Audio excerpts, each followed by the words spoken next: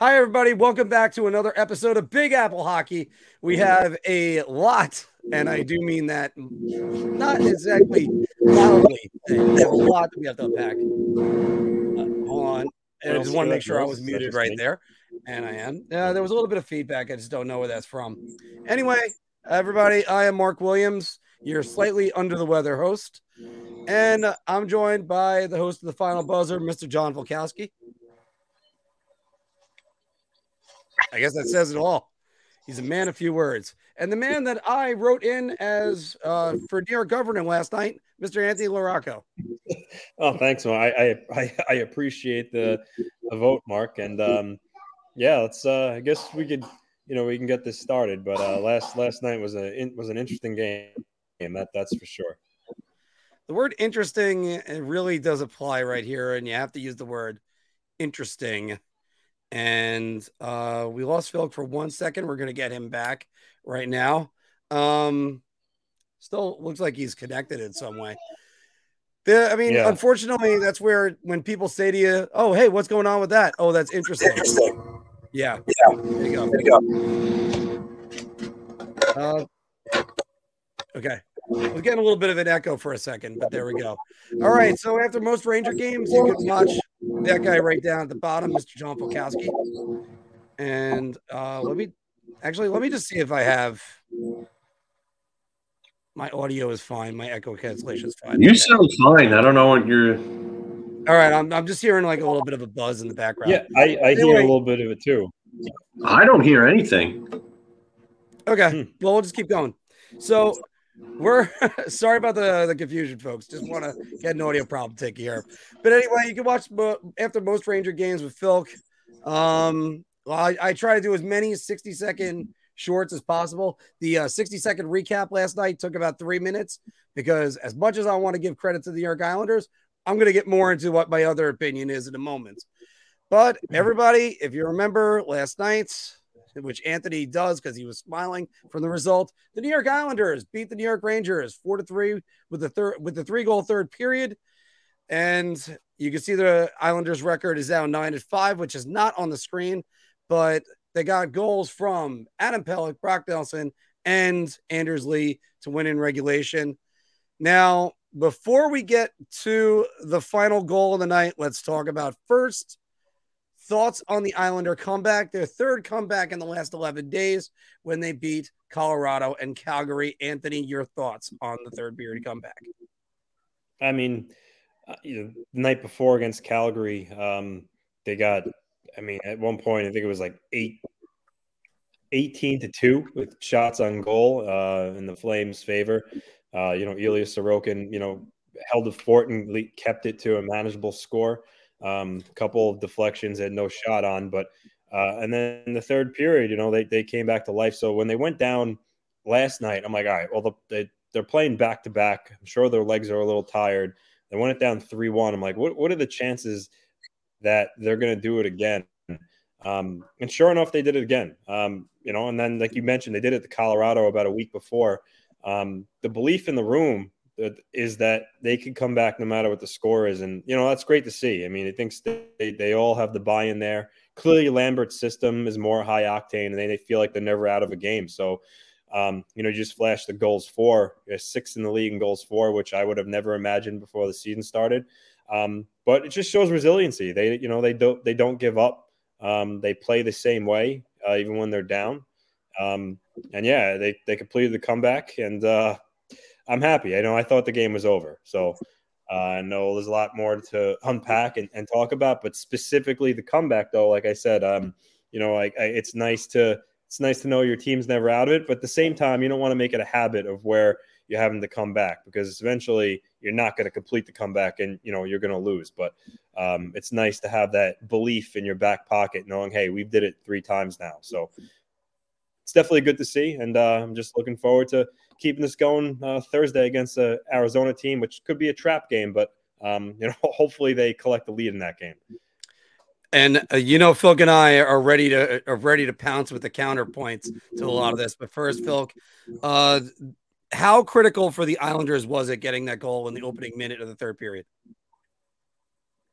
I mean, it's big. It's big. You fall asleep at the wheel to start a period, and that's what happens. And you can't do that. And the Islanders, I think you mentioned a 13-goal differential in the third periods. I believe it's 14 because I think last night they said entering the third period of last night's game, they outscored the opposition 22-11, and then the Islanders got 3 goals in that period. So I think it's a plus 14 goal differential. This one was just 13 overall, but thanks for bringing that up though, because that's a huge number in the third. Oh, that's overall. Okay, never mind. Yeah. Sorry. Oh, no, but you brought up a good stat too. No, but that's a big stat. And I don't know how you come out that unprepared for a third period, knowing those stats. And there's no way you're going to tell me that Gerard Gallant is not cognizant of that stat. And if he is, then that's even more of a reason that he should be on a hot seat then. Which we're going to get more into that in a second, because I mean, obviously there's lots to unpack with that. Here's one thing. When you're in that situation, I had a coach tell me, just think of the game, then just split it in half. So the Islanders go in going, we need 2 goals in 10 minutes. Then immediately get one 30 seconds in. Now you're thinking, all right, now we got 20 minutes to get one. Then they get the game tied with about 7 minutes remaining. And then we're going to get into the final goal in a second. Then they get the game winner 3 minutes later. It's almost what they did to Colorado, how they tied the game with, I believe, the Mayfield goal. Anthony, correct me if I'm wrong on that one. Yes. And then Beauvillier with what ended up being the game winner. Mm-hmm.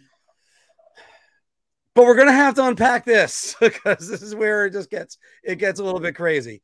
Because on the other side of it, with the Rangers, they get goals from Vinny Trocheck and Chris Kreider, and also an assist from each. The Rangers lose in regulation with a 2-goal lead. They lost 1 game in regulation when they've led after 2 goals in the third period. This is their record in 1-goal games right now. They also had this moment. Everybody, this is no goal, correct? That's no goal. That's no goal. Mm-hmm. Think about how much that could have changed if Varlamov didn't turn his skate right there, because then that's the hair that goes over. And finally, last but not least, and I queued this up for this controversy. Mark, just to another point before you get to that is, I believe it was still a 3-1 game when Jimmy Vesey had that breakaway and Varlamov stopped him. That was huge too. That could have sealed the game as well. And again, the second period, the Rangers dominated that second period. It was almost the opposite of the Detroit game for them. Yeah. And here we go, guys. Capo taken down by Wahlstrom. Oh, the referees looked around. They didn't call it, and the Islanders score. Anders Lee gives. So, Philk, have at it. Were the Rangers screwed by the refs, or did they fail on their own? Combination of both, but I'm going to lean more towards the former than the latter. I mean, they played 40 minutes of good hockey, and the Islanders got away with a ton of calls last night that they should have been called for. I mean, you have Ryan Pulock and Adam Pelech running around interfering with anybody that they can interfere with, looking like the 1998 New Jersey Devils, trapping, holding, and interfering with everybody through each zone that they can. No calls. 3 of them on Artemi Panarin. And then on one of those calls, you've got literally his glove around Panarin's neck, and they're not calling it. I don't understand that. Okay. Then you have Anders Lee with the Filipino holding hooking penalty, which was an absolute atrocious call. It looks like they were trying to call something from 2005, 2006, where the stick parallel to the body rule and everything like that. Filipino never hooked him. Never hooked him. And then Anders Lee clamps down, grabs his stick. They don't call that. That's great. And then they don't call that at the end. Absolutely. But you know what? Keandre Miller, I don't know what you were doing there on that goal. I don't know if you fell asleep on that or something like that. I don't understand what the mentality is there and where the defense is. The defense have failed almost all night on all these goals, and these are just terrible mental breakdowns. But I'm sorry, I haven't seen a one-sided officiated game so bad in so long. Just terrible. Terrible officiating. These guys should be held accountable for what they were doing because it looked like they had money on this game. Anthony, was this just that final play, or was there more to it than that? Well, I actually agree with pretty much most of what Phil said. I tell it like it is. How I'll get to the blatant one, the Heedle one. He's right, but also at the same time, Heedle did have his stick in Lee's midsection, and the referees, they call that. They just call it. It's just veteran players make that play happen. Yeah, just give him a second.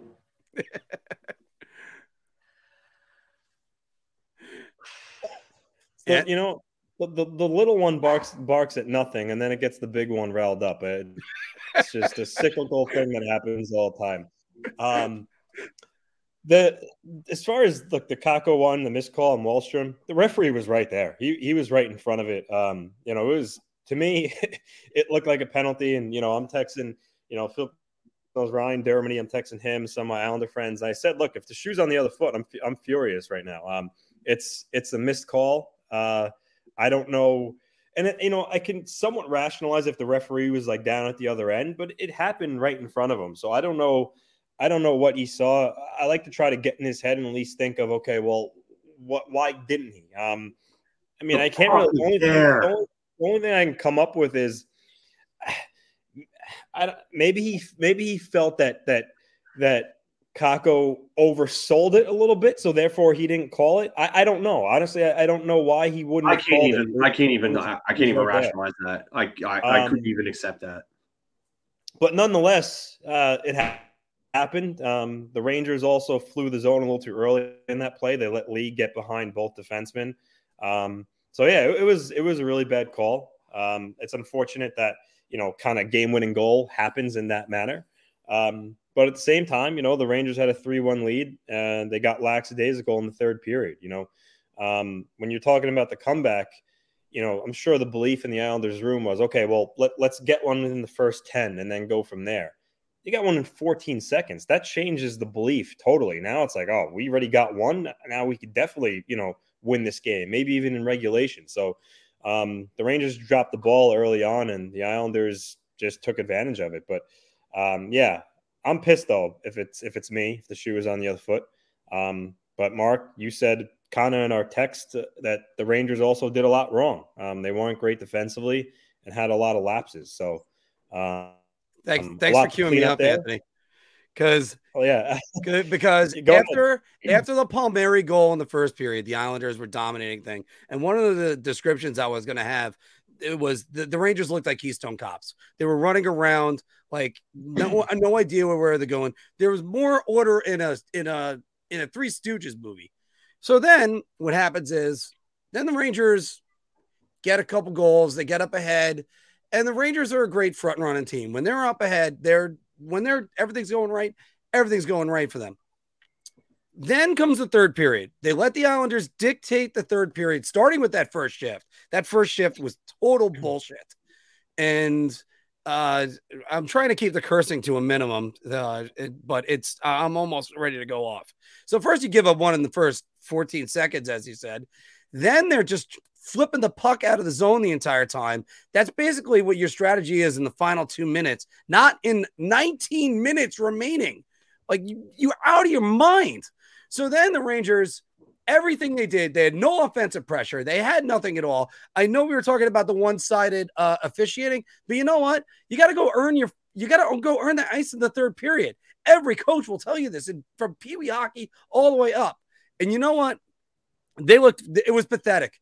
Actually, I use the word pathetic on Twitter. I'll use it now. It was a bunch of mistakes the Rangers made that ended up getting to this. And now let me go to the final goal, because this is what happens, because they were on their heels within, again, 14 seconds of the third period. Then they give up the game tying goal. Schneider has not exactly played well. And again, I'm going to turn this down to Phil as well in a second. But then you get Kako gets tripped up. Zibanejad looks for a call. Trouba looks for a call. You know what Trouba didn't look for? Anders fucking Lee, who was right behind him. That's Keandre Miller's man, actually. When he ventures over to the left side of the ice, that becomes Keandre Miller's man. And Keandre Miller hasn't made many mistakes this season, many egregious ones, but that was one of the ones that he was making somewhere between the second half of the 2020-2021 season, his rookie year, and the first half of the previous season, 21-22. So that's what Keandre looked like right there on that play. And I'm going to this comment right here says it all. Like that pair needs to be changed because even 100%. Jacob Trouba needs to be demoted to the third pair. I don't care what anybody says. This guy's not a captain. He should have never been a captain. I said it on here that I wasn't really keen on making him captain. I don't really care for it. I see why they did it, but this leadership group sucks. It sucks. They're pathetic. They're spineless. They're a bunch of friggin' cowards is what they are. There is no one with a sack on this team. No balls. Nothing. If this is Major League 2, I'm friggin' Isuro Tanaka at Pedro Serrano. No marbles. No marbles because nobody has them on this team. No huevos. It's a joke. It's an absolute joke that this team has named these guys captains because none of them are captain material. Don't tell me that Chris Kreider is captain material because I don't want to hear that because that guy has given me about one good effort this season so far. It's a joke. Jacob Trouba, if you're hurt, sit. Sit. That's it. Sit. I don't care if you're hurt or not, but sit because you're not helping this team right now. I'd rather see Libor Hayek in than Jacob Trouba. That's how bad Jacob Trouba has been. So if he's hurt, let him sit, let him heal, and let him get better. And Ryan Lindgren's coming back tomorrow, so that's good news for the Rangers. But, I mean, this defense has been atrocious, absolutely atrocious. Mika Zibanejad has been playing well, but that guy can't score at 5-on-5 right now. Artemi Panarin keeps passing up shots. Why are you passing up shots? Why? He had 2 shots that he could have taken point-blank range that probably would have ended up as goals had he shot, but no, passed it up to make another pass. Why do you do that? Why? So I don't understand this team. I really don't. Sammy Blais needs to be waived. I'm sorry. Yep. I think it's time to end that experiment. I don't see any redeeming value in his game. He barely hits anybody. He looks like he has trouble keeping up with the play, so his knee might be cooked for all we know. And I would rather see Gustav Riedel up than Ryan Carpenter any day of the week at this point. Ryan Reeves can't ever play again because he's too slow to keep up. And I'm not gonna hold back on the coach either. This feels like 92-93 all over again. All over again. Roger Nielsen clashed with Messier. Roger Nielsen wasn't enough of a disciplinarian and an authority figure. And this team is not responding right now. And you have a guy that's not doing the job. He backskated them once, which is shocking because I never thought that I would hear about Gerard Gallant backskating a team. But he backskated them once this season when they probably could have used about 2 to 4 backskates after some of the putrid efforts that they've given this season. So I think, and then if you watched his pressers or if you heard any of the comments last night, he was happy with the effort. Was he really happy with that third period effort? I mean, I think the first 2 were all right. I think they played well in the first 2, but they forgot that there was a third period to be played. So why is it that Gerard Gallant is happy? Because if that's me and I'm either Chris Drury or even James Dolan, I'm looking down at that and I'm saying, how the hell are you happy with this effort? And if that's the bar, if that's the bar, then the bar is set very low. And that's a scary, scary thought. So I think if this doesn't improve by Thanksgiving, I think this team should start looking towards a new coach. That would be an absolute amazing thing to me because we're about to do power rankings in a moment. And I'm going to give the final word on this in a minute. But Anthony, just from your vantage point, was the team in the first 40 minutes the same team you saw in the third period? Or was it as soon as that pellet goal went and you went, this team could be had? Yeah, I think, I don't know if they were just sitting back on their laurels, or they weren't ready for the puck to drop in the third. But the Islanders came out, they got the puck deep, and after they got the puck deep, the Rangers just didn't play defense. I mean, why was Adam Pelech all alone to even walk in and take that shot? There was no one up by the hash marks to cover him, and the Islanders just wanted it more down low. They worked harder down low to get the puck back up high. So yeah, the Rangers didn't really look like they were ready to play in the third period. The Islanders got that goal early, smelt blood, and they capitalized on their chances. So for right now, it's two teams moving in the opposite direction at this point. And look, guys, I went through it last November. I know how, a season can end up in shambles if you have a bad November. Happened to the Islanders. It sunk them. So the Rangers, need to start getting some wins and good feelings in the locker room again and get some points. Because like I said, the Metro is really tough. New Jersey is looking like they could be the real deal. I mean, still early, but they're playing well. Philly's playing well. Obviously, the Islanders are going. You have the Hurricanes, who are the Hurricanes. So the Rangers are going to start need to get some points. You don't want to have that weight on your shoulders where you have an uphill battle the rest of to kind of catch up. So a lot of things to clean up there. It's just Trouba's got to be better. Shesterkin was godlike last year. This year he's got a 9-10 save percentage, which I know he knows he needs to be better. I'm sure he's not happy with his play, but that's a reason too. That could be the disparity. And then Chris Kreider. Chris Kreider was scoring goals at will last year. This year, he looks like the Chris Kreider of old that drew a lot of ire from Ranger fans in the past. So, it's a lot for them to kind of work on, and they do have enough skill though to certainly get out of it. But like I said, you don't want to dig yourself too much of a hole. So, and as for the Islanders, just keep playing the way you're playing, preferably again, not falling behind, but just keep doing what they're doing right now.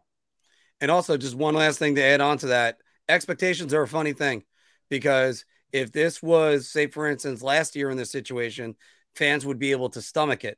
But this is a team that made the Eastern Conference Finals. Even if the guys in the comment section, maybe you want to say it's a fluke, go right ahead. You could say it. But it's just, even if you want to say it's a fluke, the expectations are you got to be better than that. Now the expectations are raised. Now Gallant's job, even though he's only about a year and 2 months in, your job's on the line. This team expects to win. So you can't hold on to that for too long. There are teams that are performing worse than them in the Metro. We're going to get to them in Bar Talk. So what do you guys think about last night's game? Throw it all down in the comments below. And we're going to actually conclude with this one first. Can someone please tell me why they fired Jacques Martin for Gord Murphy? I still question it to this day. That's a great question. I don't know. You had a really good defensive coach in Jacques Martin, and you fired him for Gord Murphy. And I will never, ever understand this. This team has made so many bad decisions over the last 10 years alone. I mean, after all, they got rid of Ulf Samuelsson, who did a great job with them in 2014 and even 2015. But then, the questions on the organization are all over the place. So let's move on now. We're going to actually go out of this, and we're going to do some power rankings, which we haven't done all season. It's our first time. Here it is. Sorry, I got to get rid of the banner, everybody. It was still there. So, there we go.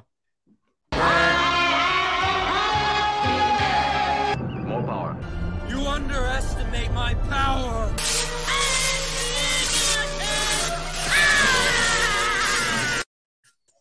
And if you haven't been able to guess it, we're not going to have the Rangers in this power rankings. So we got our top 5 of the power rankings, and we have Mr. John Volkowski, who's going to be announcing his top 5 teams, starting with number 5.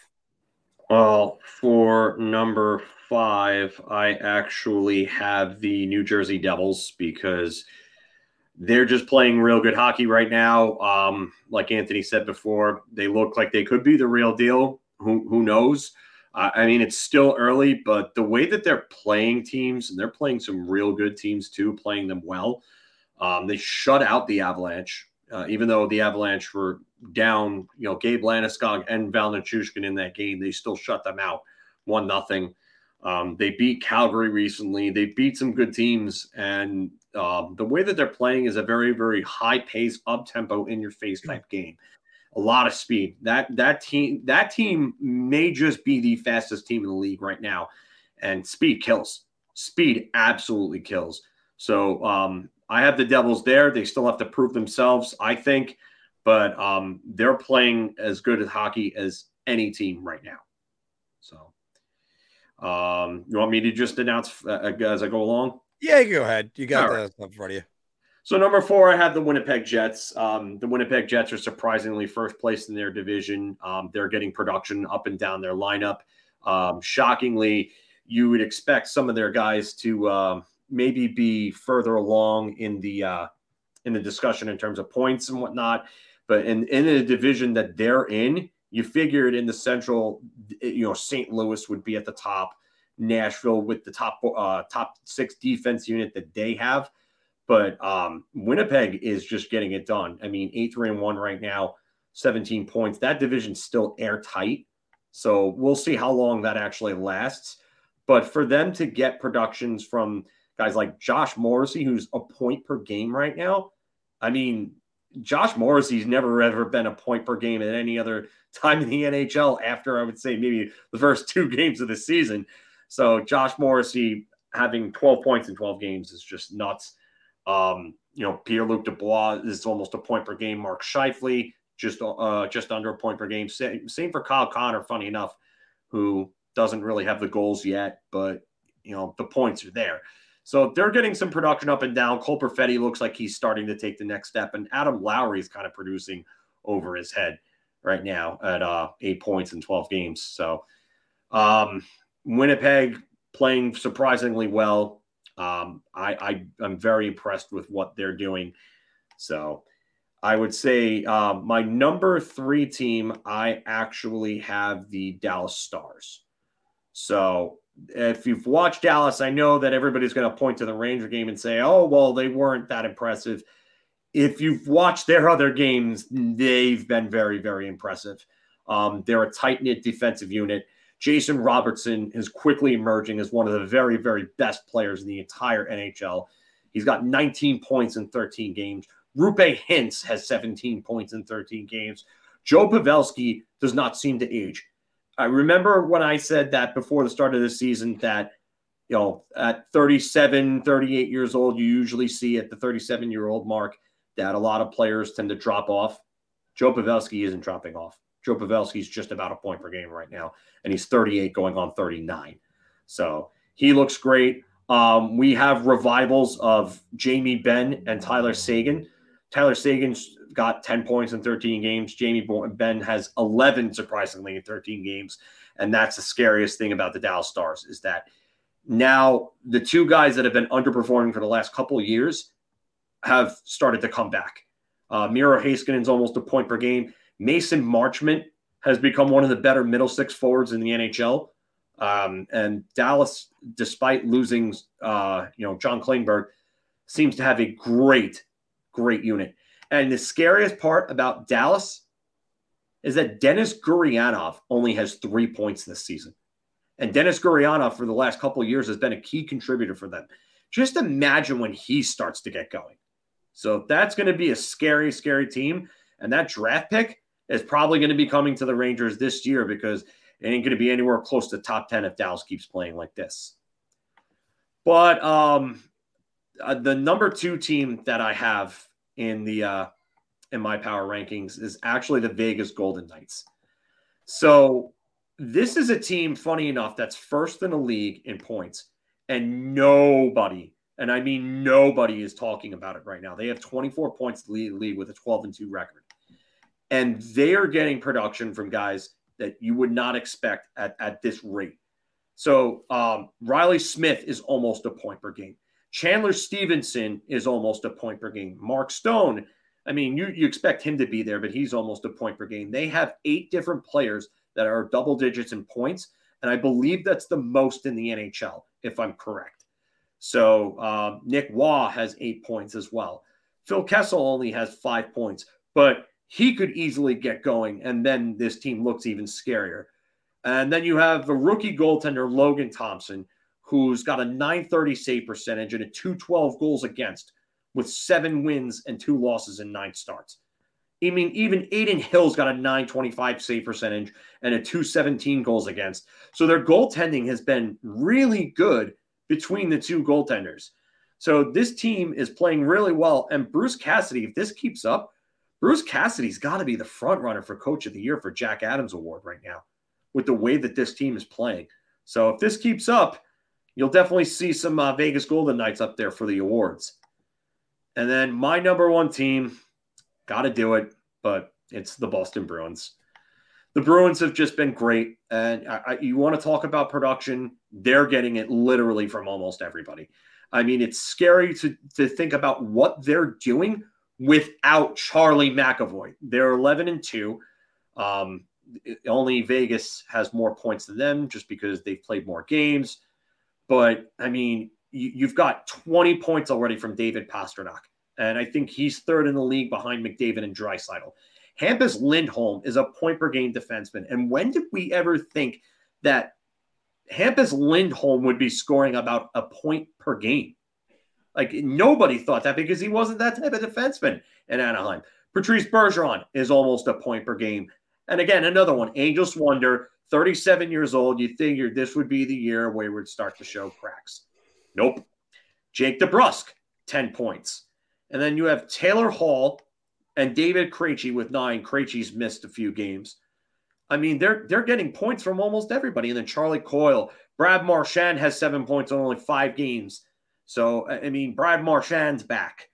I mean, Pavel Zacha already has 7 points for them. And I think his career high is like 20 points in a season or something like that for New Jersey. So, no, he had 36 last year. Sorry, my fault. But Pavel Zacha is not really a point scorer. The point is. But he's got points. He looks like he could end up scoring a career high in points. So you're getting a lot of production across the board from those teams. And then Ullmark and Swayman have looked pretty good in net. I mean, more so Ullmark. Swayman's numbers are a little deceptive. He's only had 3 starts. So the .878 looks really bad, but he's actually played better in those games than you would think. And then Linus Ullmark's got a .932 save percentage and a .205 goals against. He's got to be a Vezina front runner right now if we had to do rankings. So Boston, they just look like a well-oiled machine. But I tell you right now, Vegas could take over that number 1 spot by the next time we do it if they keep playing the way that they're playing. And I would definitely keep an eye on Dallas because they could end up coming out of the West if everything stays the way it stays. First things first, Dallas, not in my top 5, but he very easily could have been. I actually moved them back out, and but Pete DeBoer is definitely getting his fingerprints all over that team, and he's doing a great job with them. The guy that said in the group that Vegas is the number 1 is Mr. LaRocca right over here. Here's our list right now. Anthony, why is Vegas your number 1? Well, I mean, they're 9-1 in the last 10. Logan Thompson has a .930 save percentage, which Phil said. Jack Eichel's leading the way with, I think 15 points in 14 games. And everyone kind of, wrote them off a little bit when Leonard was announced he was out for the year. It was Logan Thompson as their goalie, and they traded for Aiden Hill. I'm like, I don't know about that goaltending. And Mark, even one of the first shows we did this season, you're like, where the bar talks was Vegas is back. I'm like, come on, guys, shot. It's like, 2 games. But yeah, they look legit. William Karlsson's playing like the William Karlsson where he scored 40 goals in their inaugural year. Phil mentioned Riley Smith is off to a good start. So yeah, they're just firing all cylinders right now. So for me, it was an easy choice to put them at number 1. Yeah, and in my case, just going back to that list once again, I got the Devils up at 3. I do have the Jets and the Islanders on there. I pushed that. The Stars really 3, 4, 4, 5, 6. You could do in almost any way. I think all of us have the Devils up there. Look, I'm surprised. I thought if Lindy Ruff got off to a rough start, he'd end up being unemployed, and Andrew Brunette, who is a Coach of the Year candidate, would take over. I agree with you, Phil. Right now, to me, Bruce Cassidy is definitely the coach of the year at the moment, even over Pete DeBoer, who I think might have a little bit less. But I mean, that team is firing on all cylinders, and Jim Montgomery's got to be up there too, because you got to look at what Boston's doing. Like I said, without Charlie McAvoy, and then Brad Marchand's only played 4 games. 5 games. Sorry. I mean, he's missed time. Charlie McAvoy's missed time. David Krejci has missed a few games for them, and they're still just winning and winning convincingly, and they're getting production from all over their lineup. So Jim Montgomery is, and it's a feel-good story too, knowing what Jim Montgomery went through and how he had to leave, hockey to kind of, fix his demons and everything. So Jim Montgomery definitely up there for coach of the year right now for me too. All right. Just before we close on out, guys, looking at our list yet again, you guys I'll just put it up one more time for you. Phil, who's a team that's not on your top 5 that could be in your top 5 next month? I would say if the Islanders continue this, they could definitely get in there. Anthony. Well, the Seattle Kraken, my top 5 is very similar to simply what the top 5 teams are in the league right now. My only change was I put the Jets at 5 and bumped the Kraken down. But the Kraken right now, point-wise, are the 5th best team in the National Hockey League. So, I don't want to sell them short. They're having a really good year. Burakovsky leads them in scoring. So they're playing really good hockey right now. So I don't, like I said, don't want to leave them out to any Kraken fans, but they're playing good hockey, and the Pacific right now, who knows? Could be up for grabs. So, we'll see if they continue that play. Yeah, you took mine. I was going to say the Kraken too. I wanted to put the Kraken in there, and I just couldn't. So I guess for me, I have to say the Dallas Stars because again, I just think DeBoer is doing a great job with them. I'll praise Pete DeBoer in years 1 and 2. 3 and 4 is usually where I stop praising him, and usually that's where his cracks show. We're starting to see the shelf life with some coaches, right, Ranger fans? Anyway, hopefully I'm wrong about that one. I wouldn't mind being wrong about that. Anyway, what would be your top 5 teams? Throw it down in the comments below. And again, as Folk was talking, don't forget to smash that like button and like, share, and subscribe to us and hit that bell. So that way we can get more people watching. We're going to do bar talk. And then we have a brand new segment we're going to introduce tonight just after this. Shot. This is the easiest I've ever to answer. I'm going to say beer. I can't even begin to describe. I'm actually going to go crazy. I'm going to buy everybody around on this one. All right, everybody. Welcome back to Big Apple Hockey's Bar Talk, where we're gauging our confidence on NHL topics based on our choice of drink. Are you going to buy everybody around? You're so excited? Oh, God, dear God. I'll just take a shot. Not that excited, or just so I'll have a beer. So play along in the comments below. Of course, there are still Big Apple Hockey trucker hats that are available. Check them out in the link below. Phil, I'm going to start with you on this one. The New York Rangers need a veteran defenseman on that bottom pairing. I'm going to go with around. I think that they need a veteran, and they need a good veteran here. Whether they move Jacob Trouba down there and they get a veteran for the second pairing, I think that would be optimal, because I just don't think Jacob Trouba is worth a top 4 roster spot on defense right now. But they definitely need a veteran to come in and change things up. So, yeah, I'm buying around. Anthony. I'm going round 2. I said in the offseason for a team that had cup aspirations, having 2 young, inexperienced players on your bottom pair, you need that veteran leadership for young guys and, give them a break and whatnot. So, yeah, I think they could definitely use a veteran D in the bottom pair. Honestly, if they had cap space, I would say, you can claim Mike Riley off waivers because, he's a veteran, can skate well, bring some experience, but, he makes $3 million a year. So I don't see how the Rangers would make that work. But I think a veteran D, I think, would go a long way for him. I'm going to buy everybody around on this one as well, because the guy they might need on the bottom pairing is Jacob Trouba. Just demote him, get him out of there. I mean, I'll give more responsibility to Braden Schneider and see if he can take it. But number one is this team needs a shot in the arm. I was thinking to myself, by the way, that injury changed the Rangers for about a decade because Mark Stahl and Dan Girardi were their pairing for I think about almost 2 years. And then because of Stahl's concussion, it ended up being Girardi and McDonough. And then that left Stahl to go with, say, Anton Stralman in 2012, and then on to Dan Boyle later on. This could be a time where you switch things up because of Ryan Lindgren injury, although now Phil's saying he's back. But it gives you a reason to switch guys around. Move around K'Andre Miller. Move around Jacob Trouba. Because whatever you're doing, it's not working right now. They're a far cry from what they were in March. Far cry. All right. I actually didn't put a number on this one, guys. But, Anthony, as I said in the opening, the New York Islanders had one third-period comeback last season. They've already had 3 this year. The New York Islanders will continue their comeback ways, and let's say they get 7 third-period comebacks this season. I mean, it's hard to put an exact number on, how many games they'll come back. And again, I said, I don't want to, you don't want to make a habit of it, but, it's nice to know that you can do it and, have that belief. And hey, guys, going into the third period when they're down and look at one another and say, we've done this before, we could do this. Having that belief goes a long way, and confidence.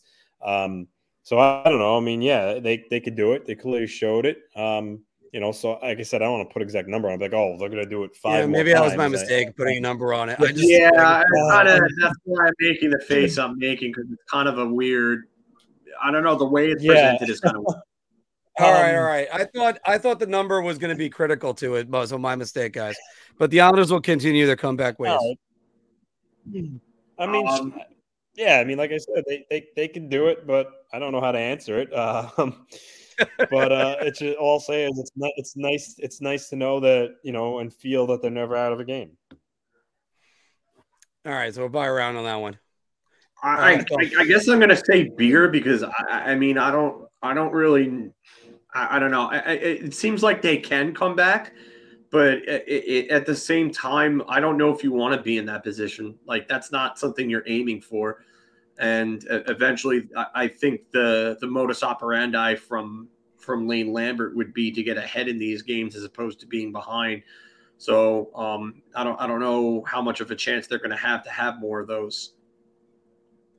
I'll have to agree with you then. Just beer on it. So, and we'll move on from my poor wording on that question. So the rest of them will actually go up. You can talk about the New York Rangers being a team that wears blue that is struggling, but St. Louis Blues are 3-8 this season. St. Louis Blues need a change at coach. Philk, sorry. You know what? I want to say round, because I know that it technically feels like they need it. But at the same time, after hearing Doug Armstrong's comments about how, they're not giving up on Berube, and I think we talked about this previously. I don't know if it was on here or if it was when I went to the game with you. But, Armstrong didn't give up on Berube because Berube didn't give up on that team in 2019. And they were last place in the NHL on January 1st, 2019. The only team ever in NHL history to come back from being dead last in the NHL to win the Stanley Cup in the same season. So as much as I want to say round, I'm going to have to say beer here. But there are also a lot of guys on this team that are not really pulling their own weight. Like, Pavel Buchnevich has only played 6 of the 11 games, and he's got 2 points. Like, that's not good enough for Pavel Buchnevich.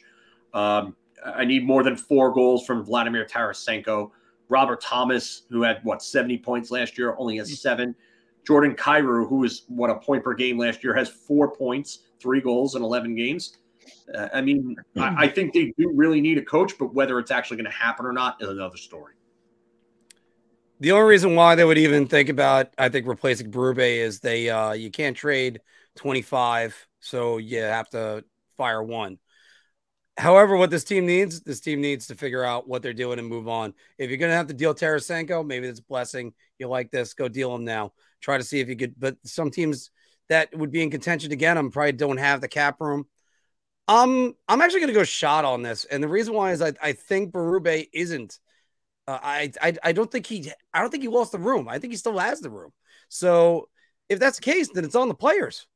Figure it out, boys. That's what the Doug Armstrong comment was. Anthony? I'm going to go shot. I think Berube is a fine coach. I just think when it comes down to it, look at their goaltending. Binnington and Greiss both have sub 900 save percentages. Yeah. To be exact, Binnington's at 886 with a 337 goals against average. Not to mention the guy's a punk and a head case. So he bumped Sorokin when that in between periods. That was becoming ridiculous. An old shtick. And again, Greiss is 899 save percentage. His goals against average is above 3. They're just not getting the goaltending. And, Phil said some of the players, Jordan Kyrou only has 4 points. He signed that big extension. He needs to be better. So I don't necessarily think it's Berube. I just think they're not getting performance by certain players. When I think of St. Louis's goaltending, I always go back to that conversation between Kevin McAllister and Buzz in Home Alone, where it goes, Buzz, your girlfriend, woof. St. Louis, your goaltending, woof. And you know what? There's definitely people out there that say the stupid lines of, well, he's got a cup. What does Henrik Lundqvist have? Shut up. Henrik Lundqvist was never this bad in his career. And never needs a result of trying to fight the other team in order to get anywhere. I always love that one. Guys, going to upstate New York right now, because got to talk about a player who has really come into his own over the last year and definitely this year too. Tage Thompson, 8 goals, 8 assists. He should have been in the conversation for us last week, but we had so much to talk about. Tage Thompson is an all-star. Phil, I'll start with you because I see you're nodding. You want to get at this. I think I would trade half the Rangers team for him right now. This is undoubtedly around. This might be one of the biggest layups in the history of layups, Mark. But yeah, how do you not take a 6'7", 230-pound, 40-pound power forward center who skates like a guy half his size that can shoot the lights out and just is producing offense almost by himself? Like who else is on that team? Let's take a look at that roster. Who else is on that team? Well, Rasmus Dahlin is enjoying his best season, I think, so far. Oh, absolutely. Yeah. But I mean, forwards wise, who else do they have? Because there's no one else really that you can think of. I mean, Alex Tuch has 11 points in 13 games. Nice, but I really doubt that's sustainable. Jeff Skinner has 3 goals, noted goal scorer. Jeff Skinner has 3 goals and 11 points. Victor Olofsson actually has 9 goals, which is pretty impressive in 13 games, but he only has 10 points. And then everybody else is really in double single digits in points. They don't have a lot of help. Casey Middlestat, I mean, Dylan Cousins looks nice right now, but he's still kind of developing. JJ Peterka looks, good for.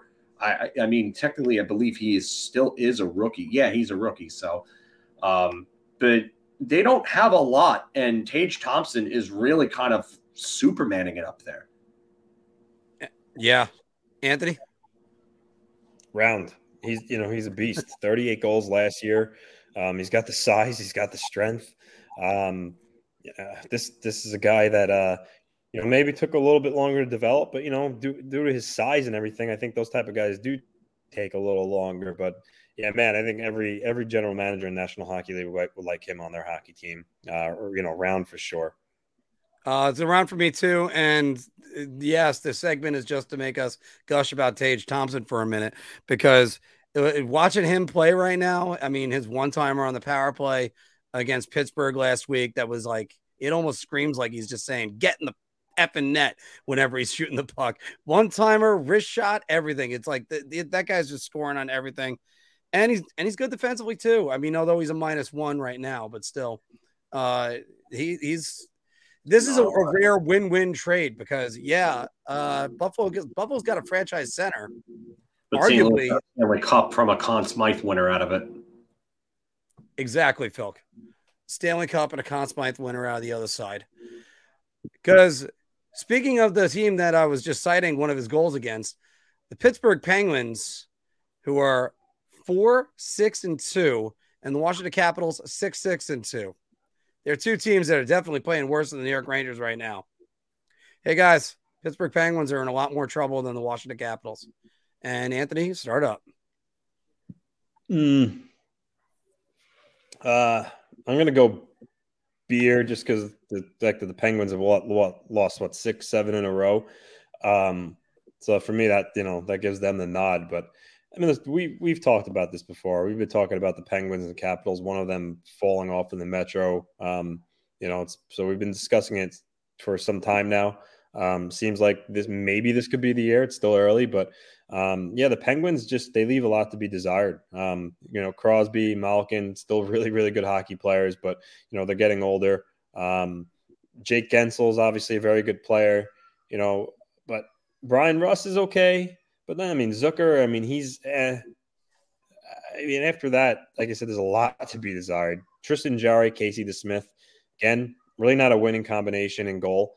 And then their defense, Chris Letang, they re-signed him. They gave him that money. He's still good, but he's not nearly the player that he was.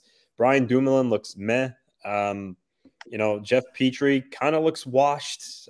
So not much to get excited about the team. And where are their top high-end prospects? They really aren't there. This could be the year for them where they, like I said, they finally fall off. At least on the Capitals, on the other hand, still a little bit more there. They're playing a little better. I like Kemper a lot better than I do Jarry. Obviously, Alex Ovechkin still playing at a pretty high level. And they got Kuznetsov. Overall, I like their forward group a little better than Pittsburgh. But it is close. But I'm going to say the Penguins are in more trouble. Phil, I'm going to say Beer. Anthony kind of took a lot of what I probably was going to say in regard to this, but I'm not really sold on Washington either. Their center depth is Kuznetsov and Dylan Strome. I'm not really a big fan of their center depth. I know that Dylan Strome is playing well. He had a big night against Edmonton last night. So he had, I think, 3 points in that game. So, if you take those away, then you're looking at 9 points in 13 games or so. Kuznetsov has 11 in 13 games. He has only 2 goals. I think that Pittsburgh's troubles come a lot from their goaltending. Like Anthony said, it's really Jarry is not great. And then you have to worry about, the age of their core on top of that. I think Washington might have a little more depth support than Pittsburgh, but I do like Pittsburgh's top 4 defense better than Washington's. And Washington is without John Carlson right now. So it's really close for me, but maybe this is the year where Pittsburgh finally falls off. But at the same time, how much of a coincidence is it in that the year that Bedard is available, that Pittsburgh starts to finally fall off? Go figure. I don't think it matters. I think they finally have they don't have a first round draft pick anyway. Oh, that's right. I'm going to double check that in a second, or you could get. I don't think they know. I don't think they do actually. Yeah. So, but I'm only going Beer, and the only reason why is, God damn it, Sidney Crosby is a great player, and I actually give credit to Mike Sullivan, who's a great coach. He might end up taking the fall on it. They have a first rounder. They do have a first rounder. Awesome. Yeah. They're winning the lottery just like Edmonton always does. Depends. If the Penguins end up getting Taylor Hall, they got the number 1 overall pick. So that's because Taylor Hall, I think, is 5 times anyway. But both teams are in a lot of trouble right now. They're in a lot of trouble, and they're not looking very good. At least the Capitals are at 500, as I put on the record before. That's about it. And they're probably the only teams in the division, other than Columbus, I could say, they're playing worse than the Rangers. It's hard to say about the Columbus because they waxed the floor with the Rangers when they came into Madison Square Garden a couple weeks ago. Terrible. Putrid effort. Yeah, that was awful. Well, Anthony, you were talking about your team that can make it back into the power rankings, the Seattle Kraken, 8-4-2. Wow, I still can't believe Dave Haxtell's got them playing this well right now. But, and with 2 wins over the Pittsburgh Penguins, by the way. Remember them? Yeah. Thanks, Seattle. Seattle Kraken are a playoff team. I'm going to start it, guys. I'm going to go beer. I think actually they could do it. I think they could do it. I think especially since Vancouver can't get out of their own way, see Bull Horvat dropping the puck or letting it go on a shootout attempt. That was great. If there are teams in the West that don't have their house in order, it looks like the Kraken might have the depth in order to do it, and that'll be their second year. That's a feel-good story. Phil. I'm going to say shot. It's a great start. It's a nice feel-good story, especially for a fan base that's been surprisingly very strong in terms of attendance so far in Seattle. I mean, they have some good young pieces. I think they're a few years away, though. Matty Beniers has looked great ever since his NHL debut. He's got 9 points in 14 games. Jared McCann is not scoring the way he did last year, but he's still productive. Yanni Gourde has 8 points. I mean, they're getting some production from the guys. Andre Burakovsky's having a career year. I think he cools down a little bit, though, just because I don't think they have the facilitators to keep someone at that skill level. But the thing is that you have to look at what's going on around the league, and especially in that division. So in that division, you have Vegas, who leads the league in points right now. You have LA right behind them, who I think is probably a better team. They probably have the firepower that Seattle doesn't have. Then you have Edmonton that has McDavid and Draisaitl, and they're always going to be there with the two of them. And then Calgary, who I think is playing nowhere near their best hockey. They're going to get their house in order very soon, and they're going to be a scary team. So I think they're probably the 5th best team in their division when you take away the streak that they're on.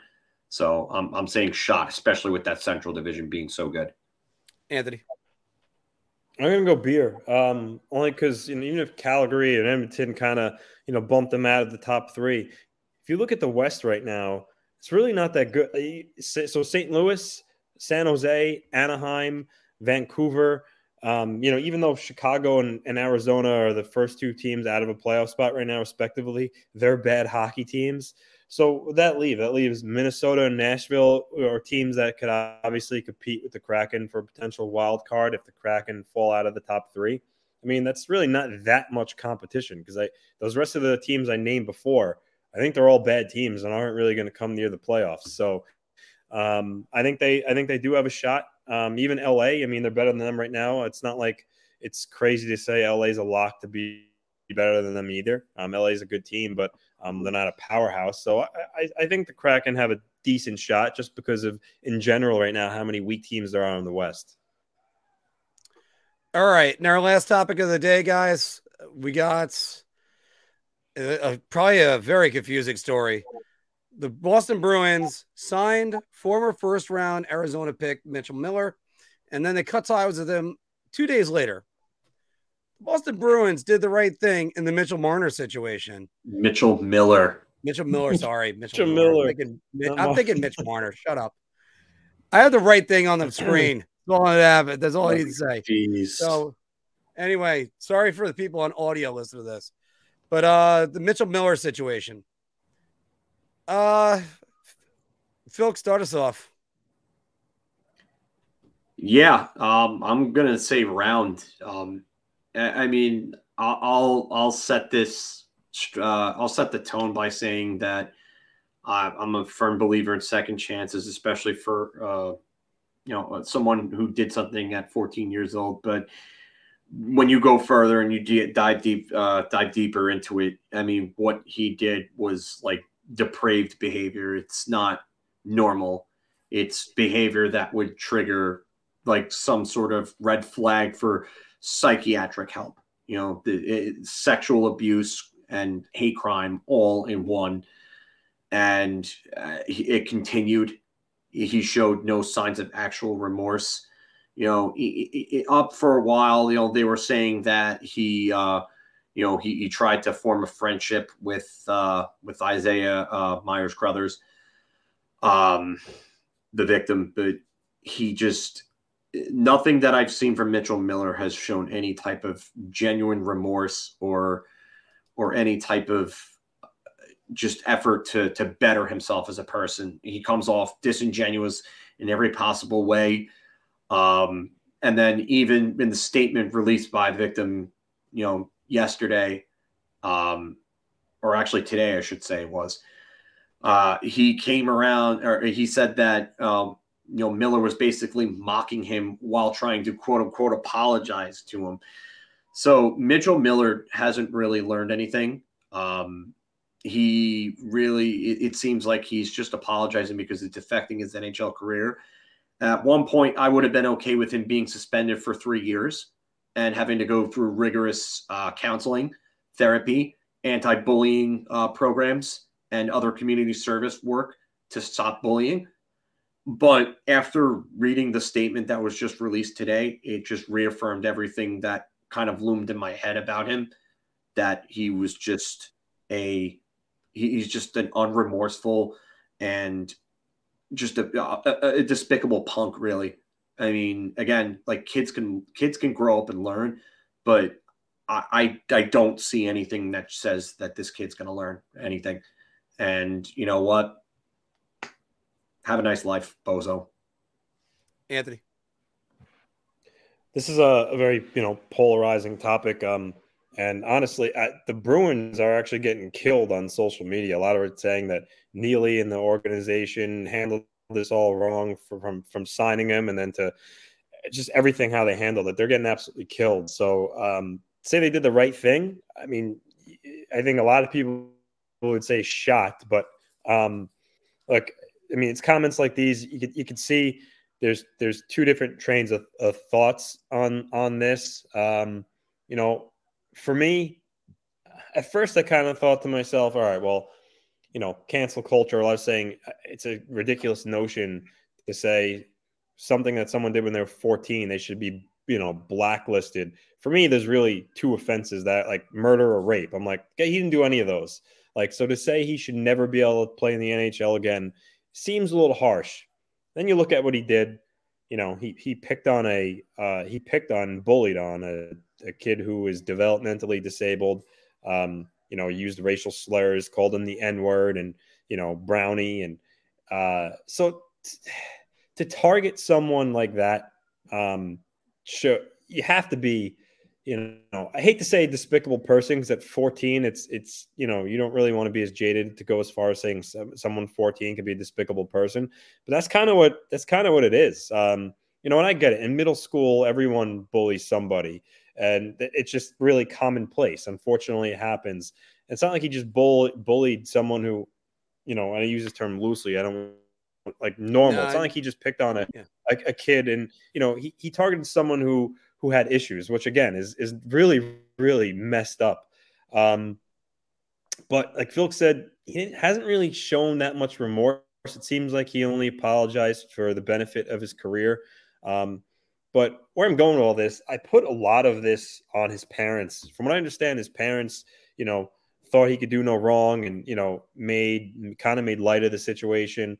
And at that young age, they could have really gone a long way and really, if they handled it differently. I mean, for me, if I would have done that stuff, I mean, my parents would have beat my ass. I wouldn't have seen the light of day for the longest time. And it seems like his parents didn't do that, almost like they condoned it and just brushed it off and said, oh no, it's just normal bullying.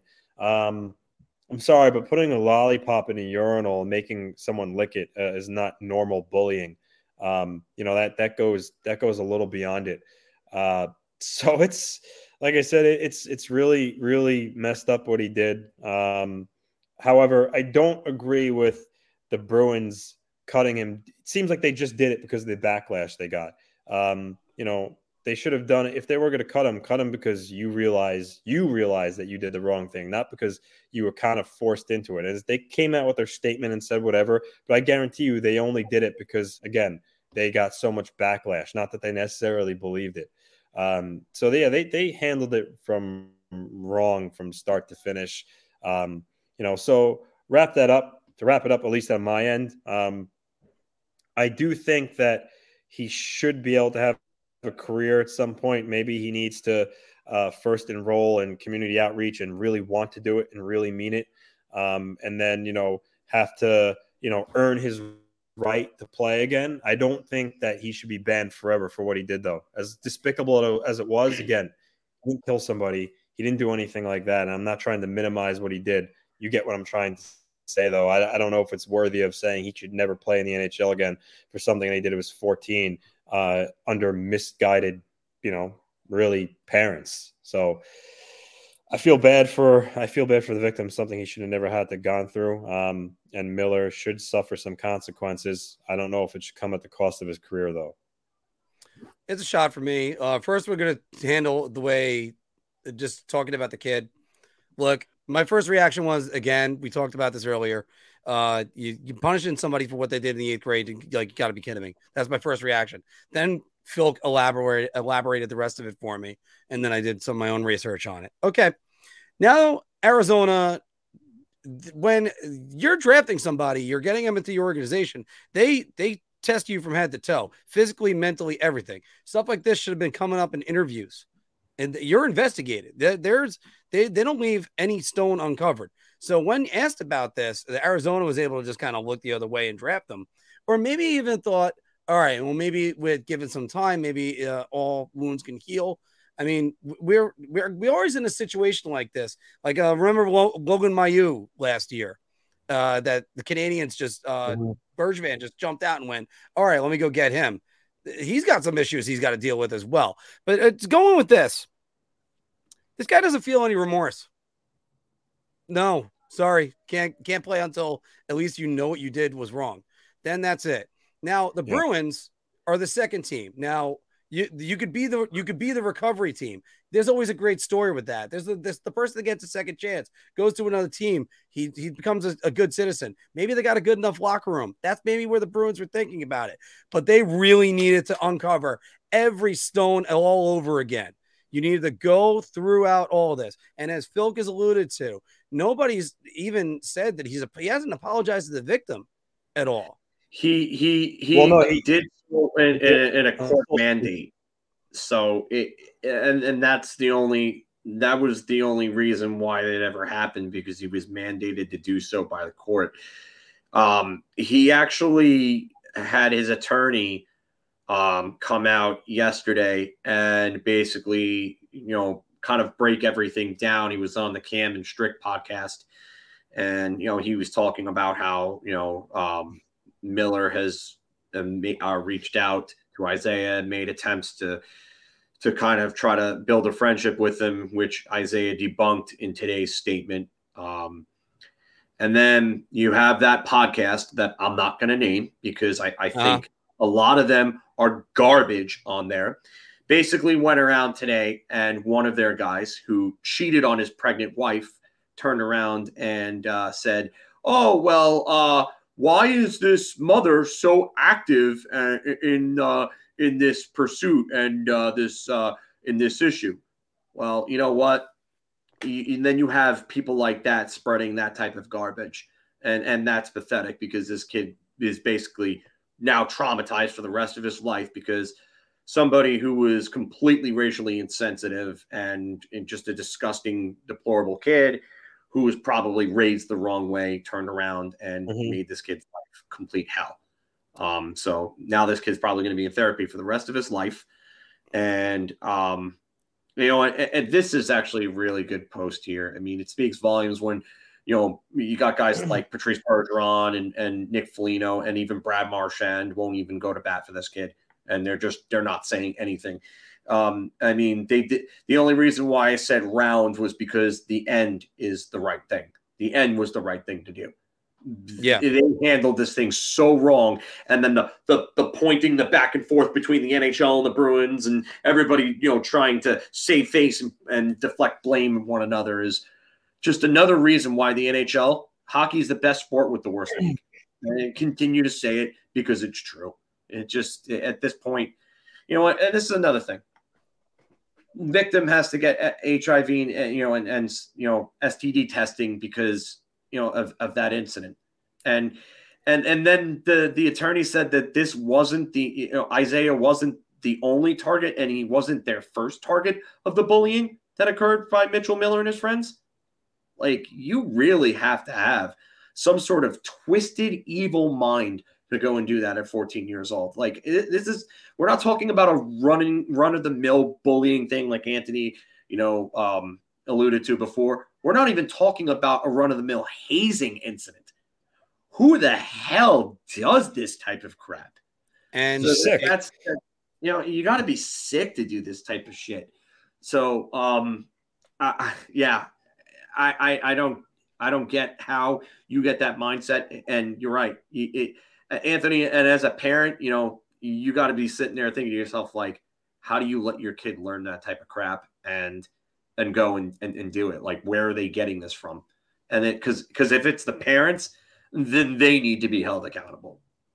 Like I said, if I ever did anything like that, my parents would have beat my ass and they would have dragged me by my ear, and I would have been forced to go to the kid's house, knock on the door, and apologize. The fact that his parents didn't seem to, guide him in the right way, they really dropped the ball. So, like I said, it's unfortunate for everybody involved. It's fortunate for the victim. Obviously he suffered the most, and I feel really bad. And essentially Miller's parents, essentially cost him his career. I don't want to take onus off of him because naturally, he's the one that physically did these acts. But at the same time, no one does that under, good parental guidance. And I think they did him a disservice. But I'll say one last thing in regard to it. At 14 years old, you don't know the weight of your actions, the consequences that come from your actions.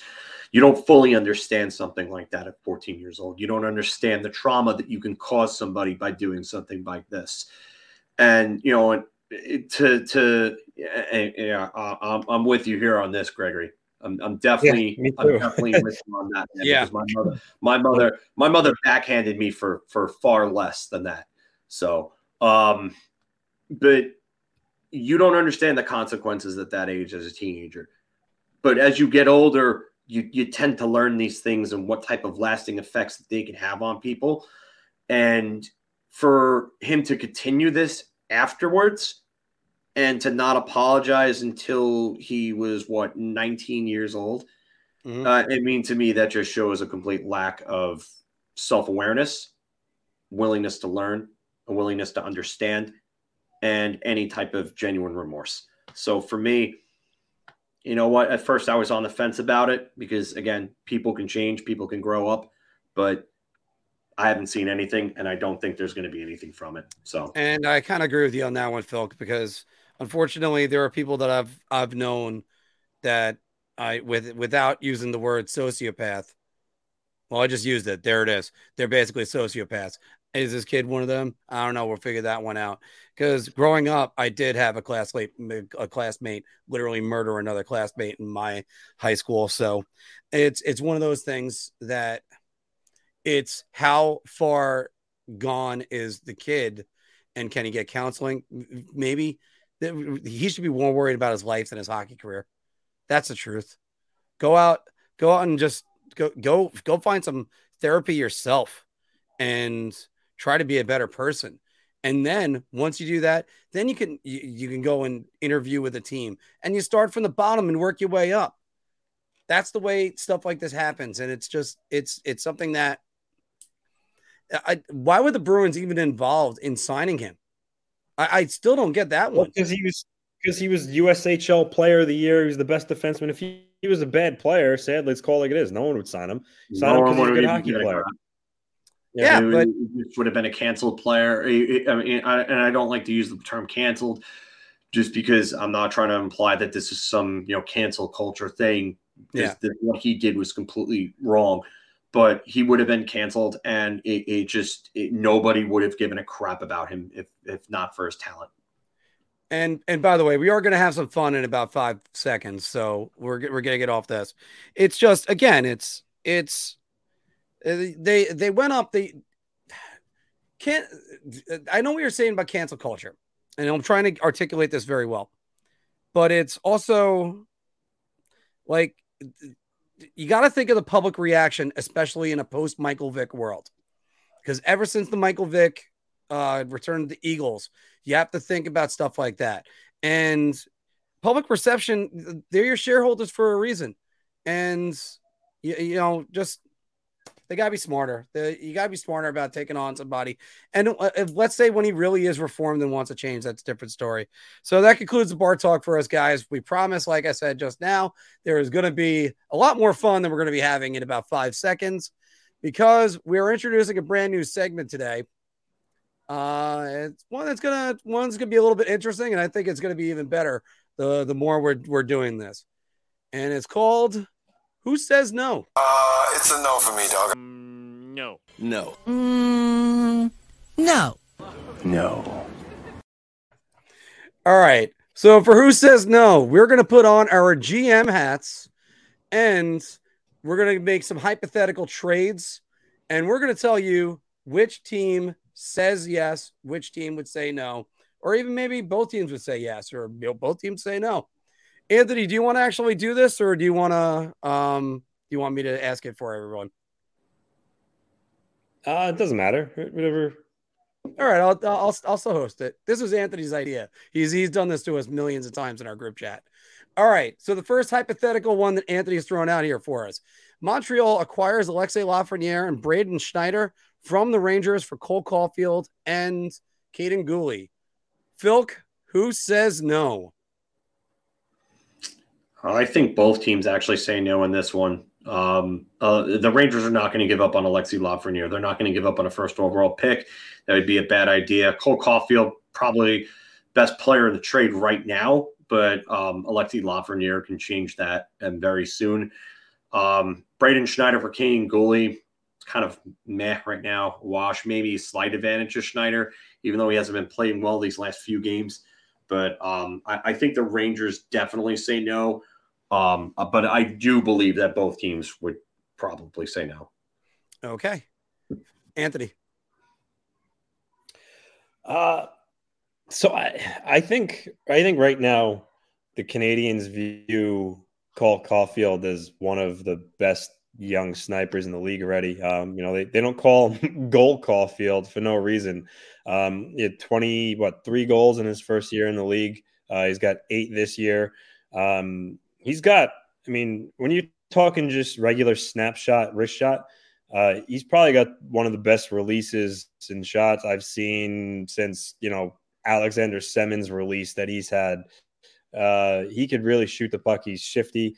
And as much as they would love a French Canadian, Alexis Lafreniere, I think they view Cole Caulfield and Nick Suzuki as their future core players that they really wouldn't trade for really anybody in the league. Lafreniere is still young. He could certainly turn it around right now. But I think right now the Canadians say no just because of how good Cole Caulfield has been for them. I'm actually going to go with both teams would say no on this one, only because I think it's just the experience factor. Lafreniere and Caulfield will probably wash each other out because they're both basically the same amount of time. They're both 2020 is when they first came in. Caden Gooley, though, I think that if you reset the clock on Schneider, because I think Gooley's only been playing this year, right, guys? He didn't play much last year. Yeah. Okay. Yeah. So, that's the only reason why. Everything about Caden Gooley has been great from what I've heard about him. He's been potential captain material they were talking about. He was the captain of Team Canada last year for the World Juniors. It's, he could be a hell of a player. I think both teams are happy with where they are right now. So a pending free agent next offseason and probably a guy that's going to get moved at the trade deadline. Boston acquires Bo Horvat from the Canucks for Fabian Lysell and Jacob Zaboral. Zaboral. Thank you. Damn it. Anyway, I put the emphasis on the wrong syllable. Anthony, who says no?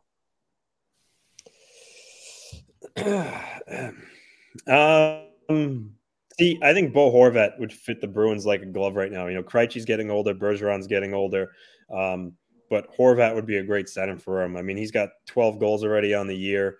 This is a guy that's had 31 last year.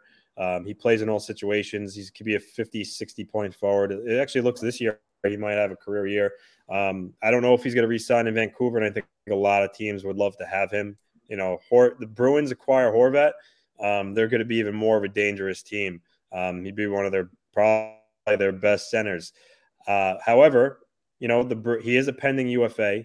The Bruins farm system is actually really weak. I think recently they were ranked as one of the lowest. Fabian Lysell, the first round pick, as one of their really only bright spots in their organization.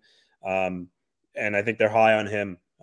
So as much as they would want Horvat, I think the Bruins would say no just because he's a pending UFA. And I don't know if they'd want to give up the very little they have in their system for him.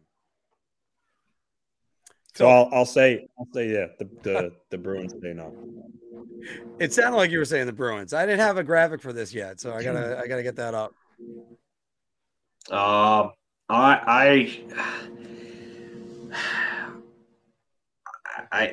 think Vancouver might end up wanting a little more. I don't know if Zaborov's really much of a piece anymore. Like a few years ago, I thought he would be a good piece. The first in Lysell looks really good, but I think they might want another piece. So I think Vancouver would say no. But I'm not sure if Boston can really afford to even make this deal. Like Anthony said, there's just not enough prospect depth in the Bruins system for them to go and do this. And they just got rid of Jack Studnicka, funny enough, to Vancouver. They just made a trade with these two teams. So, I mean, that might be something to look at. But you know what? I don't know if that ends up being the case. So I'm going to say that Vancouver is probably going to want more. And I think they might be able to get more, especially if Horvat's available. That becomes a bidding war. Mm-hmm. I'm actually going to go with that. Boston says no. I think that price tag is going to be a little too high for them. Now, if it's right now, that's probably what they'd have to pay. If it's later on in the season, you might be able to get away with a 2023 first and Zaboral. That's about it. And you can stay away from Lysell. But we'll see about that one. Let's go back to Nassau County. The New York Islanders hypothetically acquire Patrick Kane from the Blackhawks for a 2023 first-round pick, a 2024 second, Anthony Beauvillier, and Aatu Räty. Phil, what are your thoughts on this one? Because this is one that I'll give my thoughts on this in a second, but I looked at this and went, wait a minute. Go ahead. Quantity and not enough quality. I like Räty. I don't really care much for Beauvillier. I think you kind of know what he is. I don't know if that really helps Chicago going forward. And I mean, if I'm correct, he's in the last year of his deal, and he's going to have to be paid even more. A first for them would be a late first, and it's probably going to be the case for any team that deals for Kane, because it's going to be contenders that are going to try to deal for him. But I think if anything, when you're looking at a trade like this, there's going to have to be more quality. And it's funny because Anthony ended up saying that about a Capo Caco mock trade to Chicago that involved Patrick Kane.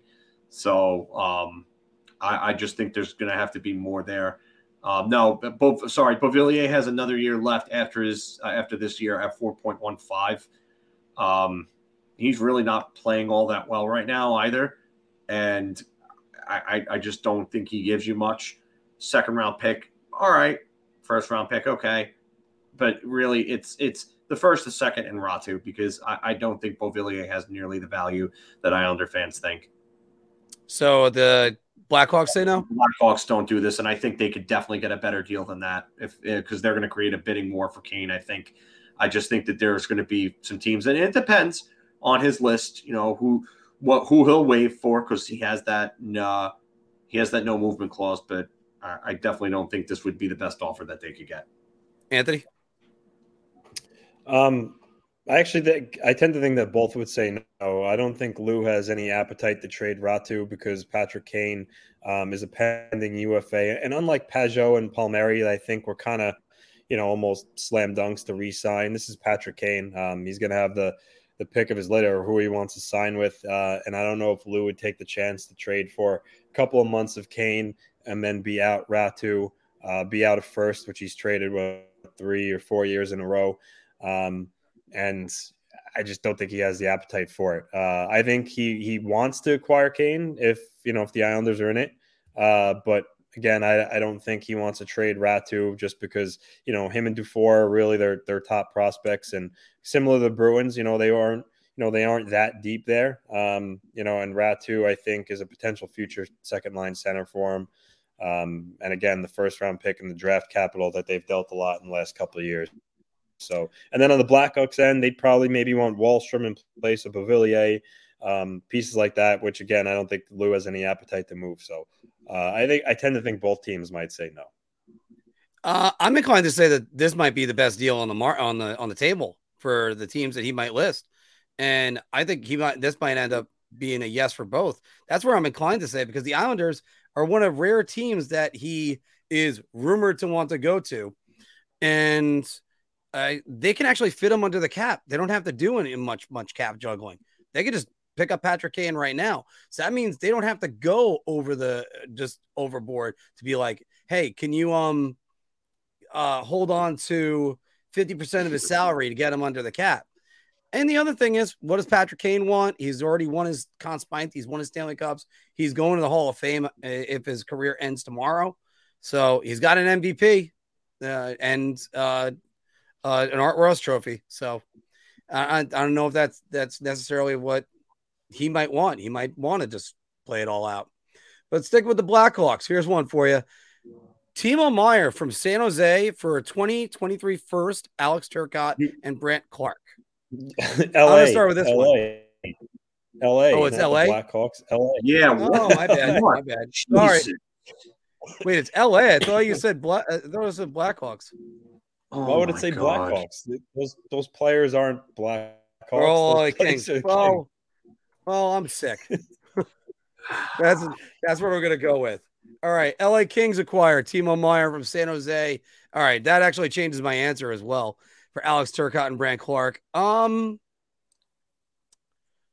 gonna say LA says no. I don't think that's gonna be where their need is. That's it. They just got Kevin Fiala, and they got a dearth of good scoring wings. Phil? I think both teams honestly say no to this one, because I think that San Jose would want more for Meier, who's a restricted free agent after this year.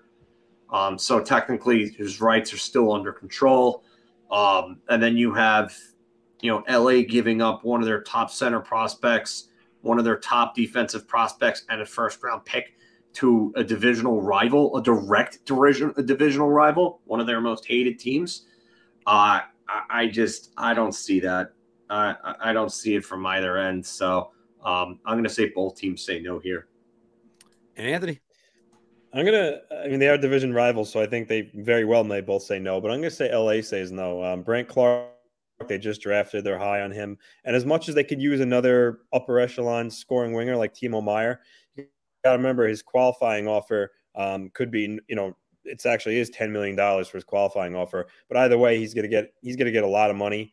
And, LA's, they're not in terrible cap situation too, but they're a young team that's looking toward the future. I don't know if they want to give up all those assets as good as Timo Meier is. It's just kind of sad. I went through a flawless hour and 28 minutes, and then now I make a mistake, and everybody's jumping on me. All right, and the last one, this would be a tremendous blockbuster. I will start with you, Anthony. The Colorado Avalanche. No, you were not flawless for an hour and 28 minutes. What did I mess up before this? Mitchell Marner instead of Mitchell Miller? Oh, boy. I said Mitchell Marner because that's his full name, isn't it? No.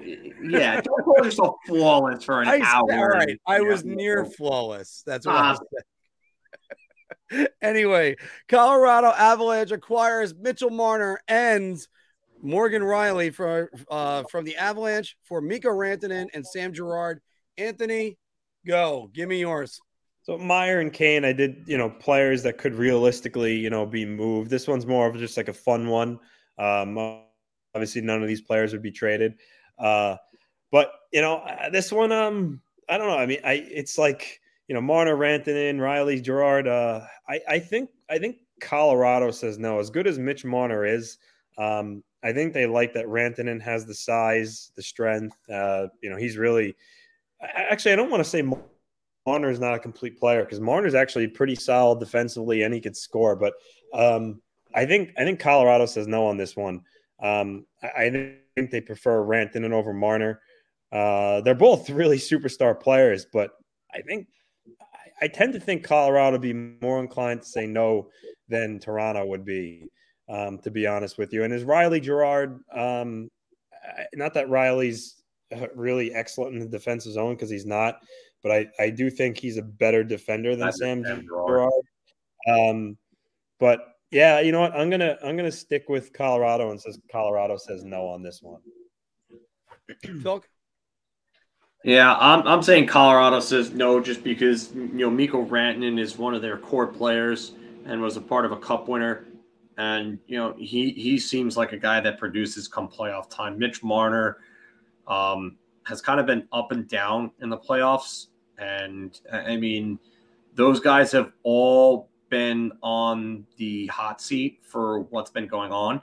So I don't know why Colorado would turn around and trade for two guys that have been criticized for their play in the playoffs when it matters the most in the biggest media spotlight in the entire NHL. And not only that, but I just don't think – I mean, the only reason why maybe Colorado would even consider it, which I don't think they would, but the only reason there would be for them to consider it would be the upgrade from Girard to Riley. Because, I mean, I'm sorry, neither one of those guys is great defensively, but Morgan Riley is a tremendous puck mover and is a big-time puck mover. But that would create such a cap problem for them, Colorado. So there's no way Colorado does this. I think they absolutely say no.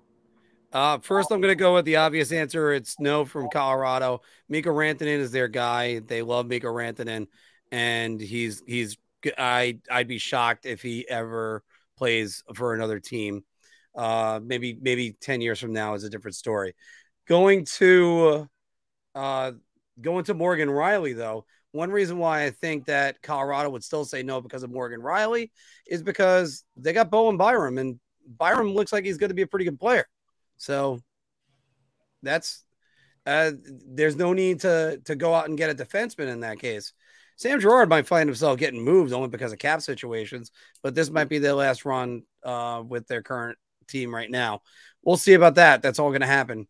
So if anybody else has got some interesting ones you might want to try to say, go ahead, throw that down in the comments below. But these are all just hypotheticals, guys. We're having some fun with this, and guess what? Sometimes you just got to have some fun with the NHL, especially after talking about that Mitchell Miller situation. So he got it right. I'm glad I said the wrong name first, just to give us some levity in this situation. We're going to start taking some questions. And if you guys got any hypothetical trades you want us to answer, throw it down in the comments below. I'll gladly share with these guys, and we'll end up putting them everywhere. All right. So not bad for our first segment with that, with the new situations. Let's get some of the comments that are right over here as Anthony has to run off. Yeah, Frankie, you're right about that. The Blues are brutal right now. By the way, I think this is my first time seeing you, so welcome to the show. It's just Corey, you just got back for the mock trade segments. Although, let's see what you have right here. Now, by the way, David, that's a good one. Trading Halak for a cold brew. You know what? You got to feel bad for him because Halak played well enough to win that game on Sunday night. The Rangers just were not any good, and especially those last two periods. Phil is right. I would backskated them. Cora is asking, how about NYR gets Vladimir Tarasenko, St. Louis gets Julian Gauthier, Will Cooley, and a second-round pick. Looking at it like the Taylor Hall trade, but not giving up more. Phil, what do you think about that? I think that might not be enough. I like Will Cooley.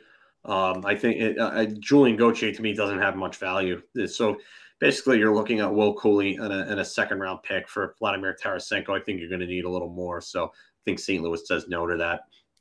There were so many players that go through the New York Rangers you look at and go, this guy's got promise. You should stay with them, and maybe you're going to get a good player out of it, or get rid of them right now. And sometimes they've gotten rid of players that have talent, and that if they just stuck around with a little bit longer, Mark Savard comes to mind. Hell, remember Mike Knuble? I thought the Rangers should have stuck around with him, but he ended up going to the Flyers and the Red Wings and being better. But and then started what? The Bruins was where he really started to come out when he was playing with Joe Thornton and Glenn Murray. Yeah.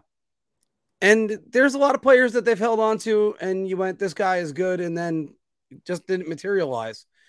Trying to think of one of those that come to mind. Julian Gauthier, the reason why I'm saying that is Julian Gauthier is that guy that a lot of fans have been fighting with me about the last couple of weeks. I don't see it. Julian Gauthier can rush the net. He can't finish.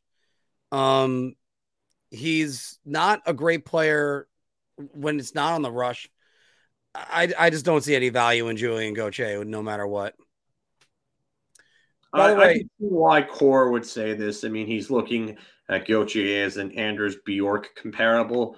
I get it. I just think at this point, I think Anders Bjork had more upside than Julian Gauthier has at this point. Bjork was obviously, he's older. He was drafted 2 years before Gauthier.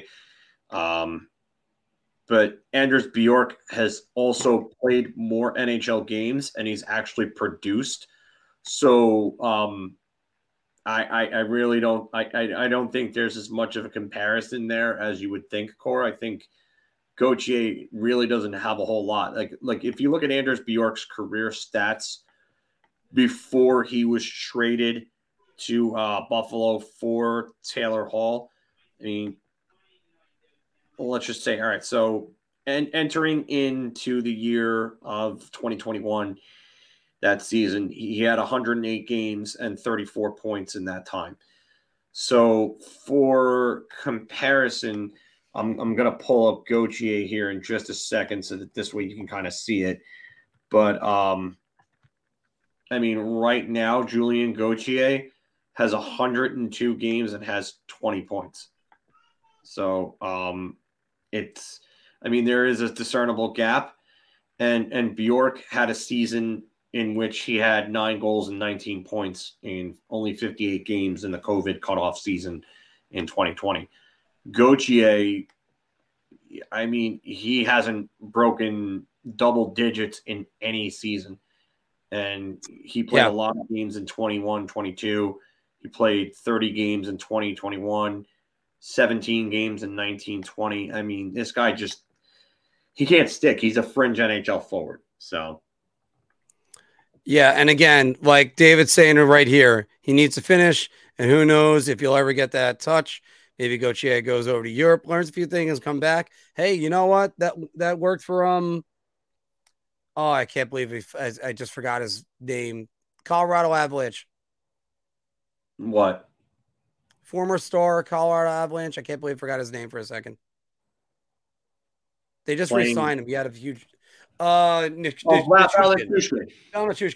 He went back to the KHL, learned a lot of things, and you know what? Maybe people calling him the next Evgeny Malkin kind of started weighing on him. Comparisons were ridiculous, but yeah, Core, I can't say that that Cooley would bring that up to the point that you would that you're thinking of there. I don't see it. Sorry, I think they're going to have to give up more. Phil, we're going to go about like maybe 3 more minutes, but can we come up with a realistic proposal for Vladimir Tarasenko? Because by the way, one thing I've been saying also is all the talk about Patrick Kane. If the Islanders got Vladimir Tarasenko, that's huge for them. I think you would have to look at one of, I would say either it would have to be a first round pick and then one of either Ratu or Dufour. And then I don't know, maybe I'm not going to say Wahlstrom because I think that's overkill there. Mm-hmm. But I think a first-round pick, one of Ratu or Dufour, and then maybe a prospect like Holmstrom or one of their other lower-level, mid-level type prospects after that. Because I just think that there are going to be other teams that are going to give more than that. I think the better target for them to go to is Vladimir Tarasenko. I think they kind of could use him more so because they got enough playmakers. Get a finisher. That's what the Islanders should be doing. And that's what I think they should look over to. Matt is asking, what do you guys think of the new lines in practice today? I think Gallant is just panicking. He is desperately trying to find something that will work. Trouba needs to be stripped of his captaincy. Well, he's not going to be stripped of his captaincy because they're not going to strip somebody of their captaincy within a month. Oh, by the way, I think you would definitely get that extension in for Tarasenko if they trade for him. If the bigger the piece, the extension has to be in there before anything happens.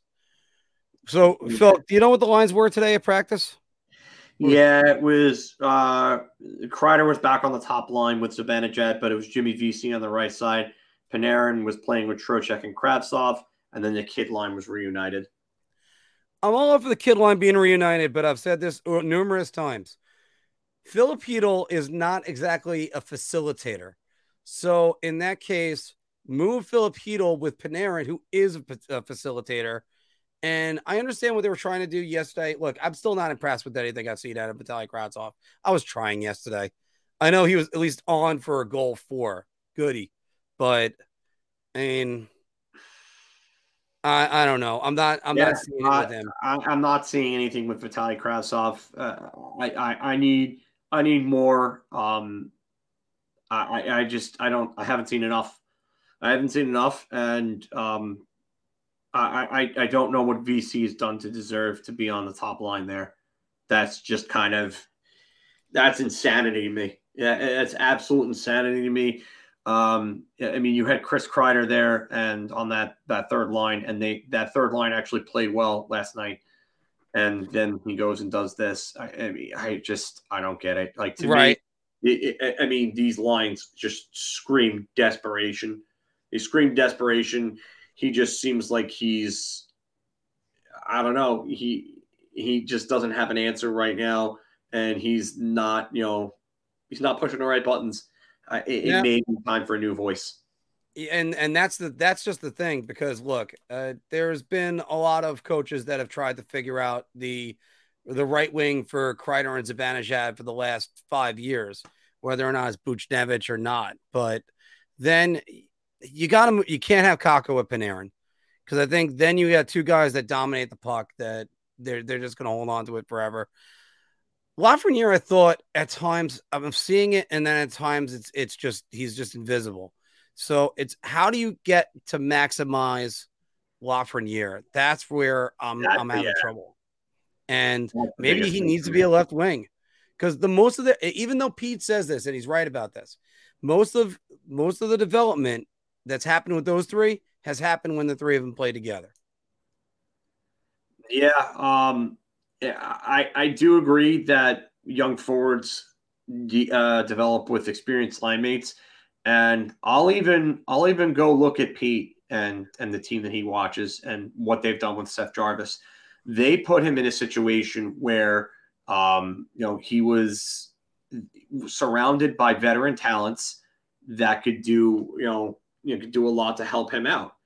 And you gotta, like I said, you've gotta bring young forwards along by placing them in situations to optimize their development and their output. And the Rangers organization has just done such a terrible job with this wave over the last, I would say, 5 years of having these guys develop. Like Zibanejad kind of came out and did his own thing, and Zibanejad's development came down to his off-season training, and they dealt away JT Miller because JT Miller, he didn't take his off-season training seriously as well. And I actually know stories from people that I'm friends with who have actually seen guys like JT Miller and Kevin Hayes partying and the way that they party. And JT Miller even admitted in an interview that, it took me to trade to Vancouver to wake up to realize that I had to take the next step to my game. Well, that's because two teams already gave up on him by then. Two teams gave up on him, but you've got to turn around and put these guys in the right positions. You don't have Alexi Lafreniere on power play 1, which is ridiculous. Power play 1 has been struggling for quite some time. They need another shooter that can take away, the looks from Zibanejad and Panarin and give them a reason to open up and not cheat towards Zibanejad. They're cheating towards Zibanejad in that cross-seam pass. You've got to put a shooter on that left side, on those far boards, a left-hand shot. Mm-hmm. That's Alexi Lafreniere. That's Capo Caco. These guys are going to start putting up points and getting more confidence when you start putting them in situations to where they get opportunities to develop that confidence. They're just not doing it here at all. And I don't understand why they refuse to do it. Take Trocheck off that first power play. You don't need him on there. And while you're at it, take Trocheck away from Panarin. Trocheck is a good player. You don't need to have him with Panarin. You know who Trocheck should be playing with? Let me find somebody who said this earlier. Kako. Because again, Vinny Trocheck, and I know the guy right over here had a little bit of a Twitter beef last night talking about Vinny Trocheck and Ryan Strome. But Trocheck, you're right, Joe. Trocheck is a superior player in every single way. Superior defensively. Superior. Come on. Vinny Trocheck, he doesn't need to be with Artemi Panarin. And by the way, Phil, I said this over and over again. Matchups. Matchups are what everything is. And if you're telling me you're a player, you've been through this, where you look across the ice and you got a line that's giving you trouble, and then you get the rotation that's not against the line that's giving you trouble, you end up going, all right, now maybe I could do something else. Trocheck is their defensive, is probably the best defensive center. Maybe. Gaudreau? Or arguably, if you want to say, Mika Zibanejad's playing good two-way hockey right now. But again, you need to be able to put these kids in situations in which they're going to develop. And they haven't done this so far. And something's got to change. The power play has been spotty. Change that up a little bit. The lines at even strength just aren't working. Change those up. So I get it, but I don't know. These lines kind of reek of desperation. And I get why they want the kid line back together, because they need a third line that can score. And I understand that. I completely understand it. But Jimmy Vesey in the top 6 is a problem. And if that's going to take away from that second line, then that could be a problem. But you know what? I'll look at it in a glass half full perspective. If this is the move that gets Vitaly Kravtsov going, then that goes a long, long way for this franchise. A long, long way. I think you need the contra code in order to get him to even do anything. Cheat codes ever. Yes. It's just, I look at him and I just think to myself, Phil, this guy is not an NHL player. You can have all the talent in the world. Again, if this is baseball, we talk about their stuff in their pitcher. Oh, their stuff is amazing. AJ Burnett had great stuff. Oliver Perez had great stuff. Guess what? They're not a good pitcher. So, that's what this ends up coming down to. I don't think Vitaly Kravtsov, because he's not the best skater. I kind of made the joke last night. Is he drunk or something? He always seems to be off balance. And he nearly ended his career 2 weeks ago against Dallas because he's off balance and the defenseman ran with the boards. The reason why Vesey is in the top 6 is because he drew 2 penalties last night. He also took a penalty that led to an Islander goal, but I think he had 2 penalties that he drew that ended up leading to Ranger goals. So it's hard to say what's what with that. So yeah, something's gonna have to change, Phil, and they're gonna be going on tomorrow night. Who do they get tomorrow night? They get Calgary, Detroit. Yeah, awesome. I'll end it with this one here. Othman was never going to get the call this year, as much as we all wanted it. The plan was to try to see if he would have been ready and blow the doors off of them in camp and preseason. And if that would have been the case, then they would have kept him up. But he didn't do that, and that's fine. You can't expect that of a player. But I do think that there's a very strong chance that Othman makes this team next year, because I think he's just going to – I think that really pissed him off that he didn't make it. And you can tell by the start of the season that he was OHL Player of the Month. Yeah. Like, he has gone out and he is literally Roddy Piper in They Live. I came to chew bubblegum and kick some ass, and I am all out of bubblegum. And I don't have a gun, so I'm going to use a hockey stick and shoot you all down with pucks into nets.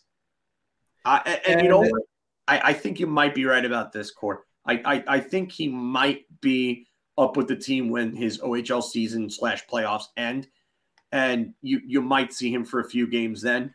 But the start of the season was just never – it wasn't going to happen. And, Phil, we're going to wind this down probably in the next 2 minutes, but this is why I think you're right about that one 100%, because the Rangers aren't going to have that much cap, especially if they go get a defenseman, or even, like, let's say they go for a bigger player. So then, yeah, that's right, Pete.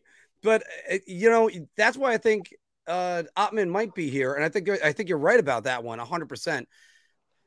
The other thing is, the Rangers had to make that move because you had to see what you had in Vitaly Kravtsov. If you caught lightning in a bottle, it was going to be beneficial for everyone, because then Kravtsov could play his way out of town, which he's doing it in the other direction, not the good direction. But at least something had to happen with it. I mean, I can't wait to see what Ottman's going to bring to this team, but I mean, man, Phil, it's they're gonna have to figure out roles, and they're gonna have to play a guy that's making $6 million, not on power play one, and they still have to play a number 2 and a number 1 overall pick on power play one. Everybody's got to suck up their egos on this, and right now that's where they are. They're very much on their egos, and they're not as good as what they've been. You know what's funny? I think it was David Wood who, it was. I just found the comment. I don't know why my thing is freezing right now. He said that the team was like it was in the 90s and the 2000s with the bloated contracts on underperforming players. Now they're just taking up cap space. I feel like this is sort of like that. I will say that this team reminds me more of 92, 93, though. Talented. Took a big step in the year before. Funny enough, these are 30 years apart, these teams, exactly to the seasons. 91, 92, the Rangers won the President's Trophy. Went to the second round. They got beaten by the eventual Cup champs, Mike Richter, the 60-foot goal, DeBron Francis. Mm-hmm. Then they came back next year, Brian Leetch injury. Never seemed to get their footing right, and there were a lot of lackluster efforts clashing between Messier and Nielsen. And then, Nielsen and management, and it ended up to Nielsen's departure. Gallant's a very good coach. Don't get me wrong. But I think he might lean a little too much on the leadership group. And I don't think this leadership group is good enough. So I think that they might need thank you, Shannon. We appreciate that. But I think that they might need a different voice, and I think they need a disciplinarian the same way that the 92-93 team needed Keenan, and then that this 2022-2023 team might need somebody like Barry Trotz. And I'm not saying that Trotz is necessarily the best option just because I know how he can stifle offense. And young players. And young players, yeah. And so that could still be a problem for the Rangers. But I'll tell you right now, they need a disciplinarian, and they need somebody who's more stern than Gerard Gallant, because this leadership group is not doing it. And by the way, there might be another name into the mix. I wouldn't be surprised. Mike Sullivan ends up taking the fall in Pittsburgh, and then if he's got to there, remember one thing about that: he's got a history with the Rangers, not only as a player, but as an assistant coach under John Tortorella. So they're familiar with him. And again, he's got ties to Chris Drury as well. Yes. And also, by the way, Shannon, thank you very much yet again. But this is why your comment is 100% online with that. You're talking about the Rangers that came off a President's Trophy season, and then you start saying, oh, well, we're just going to take the next step next year. You know what? It reminds me of a quote from Dan Marino that said, we made that Super Bowl the first year that I was the quarterback. And then I just said, oh, no worries. Well, we'll make it back. And then here he was when he did the interview. It was 7 years into his career, and they haven't been able to get back. You don't know when you have those chances. That's why you should always feel it. And I mean, you could see it right here. I mean, they need a change. Look at the Penguins, 2009. They fired Terrien, who took them to the finals the year before, and then they brought in Bylsma, who took them over the top and won the cup. It's what adjustment are they going to make? And if Gallant isn't a structure guy, let's say it like this. And by the way, if they fire Gerard Gallant tomorrow, I'd have 2 words for him. Thank you. Because he did exactly what you and I wanted him to do with this team. However, this team, because he did so well, they have to take a bigger step. But Phil, you've had these coaches before, the ones that get you to play on adrenaline.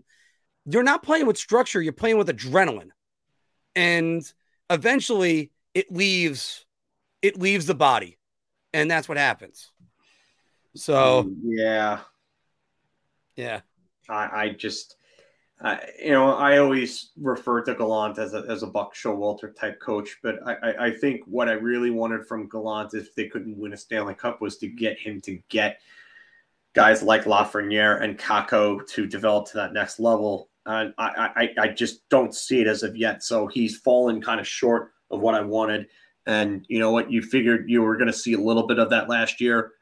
You saw a glimpse of it in the playoffs when they played together on the kid line, the 3 of them.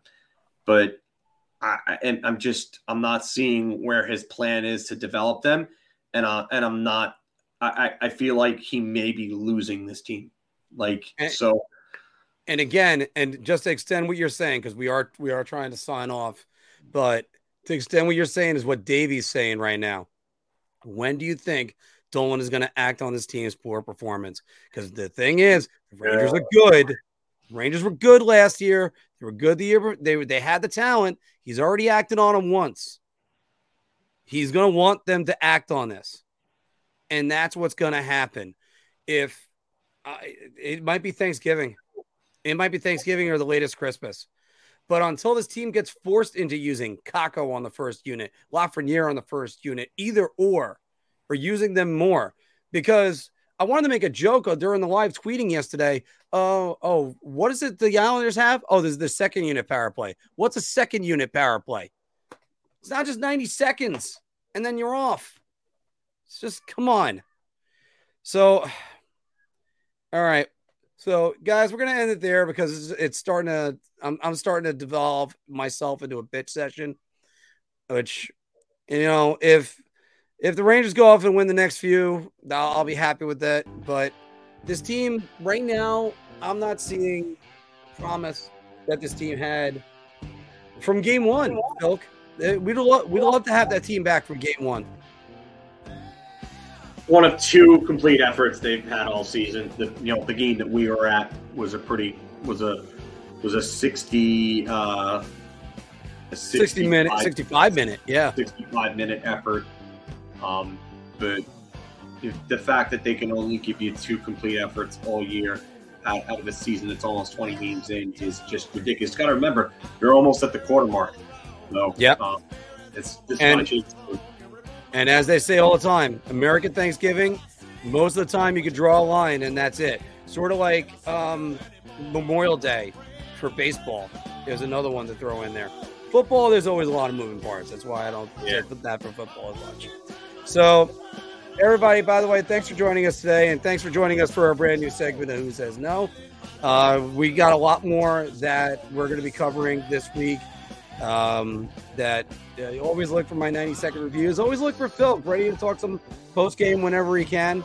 And sometimes life gets in the way. We have an interview. We have the book with Tom Laidlaw of the New York Rangers. He's going to come on.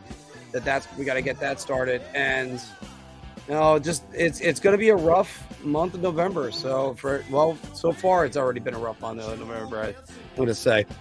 But then again, every November for me is pretty rough. How about you, Phil?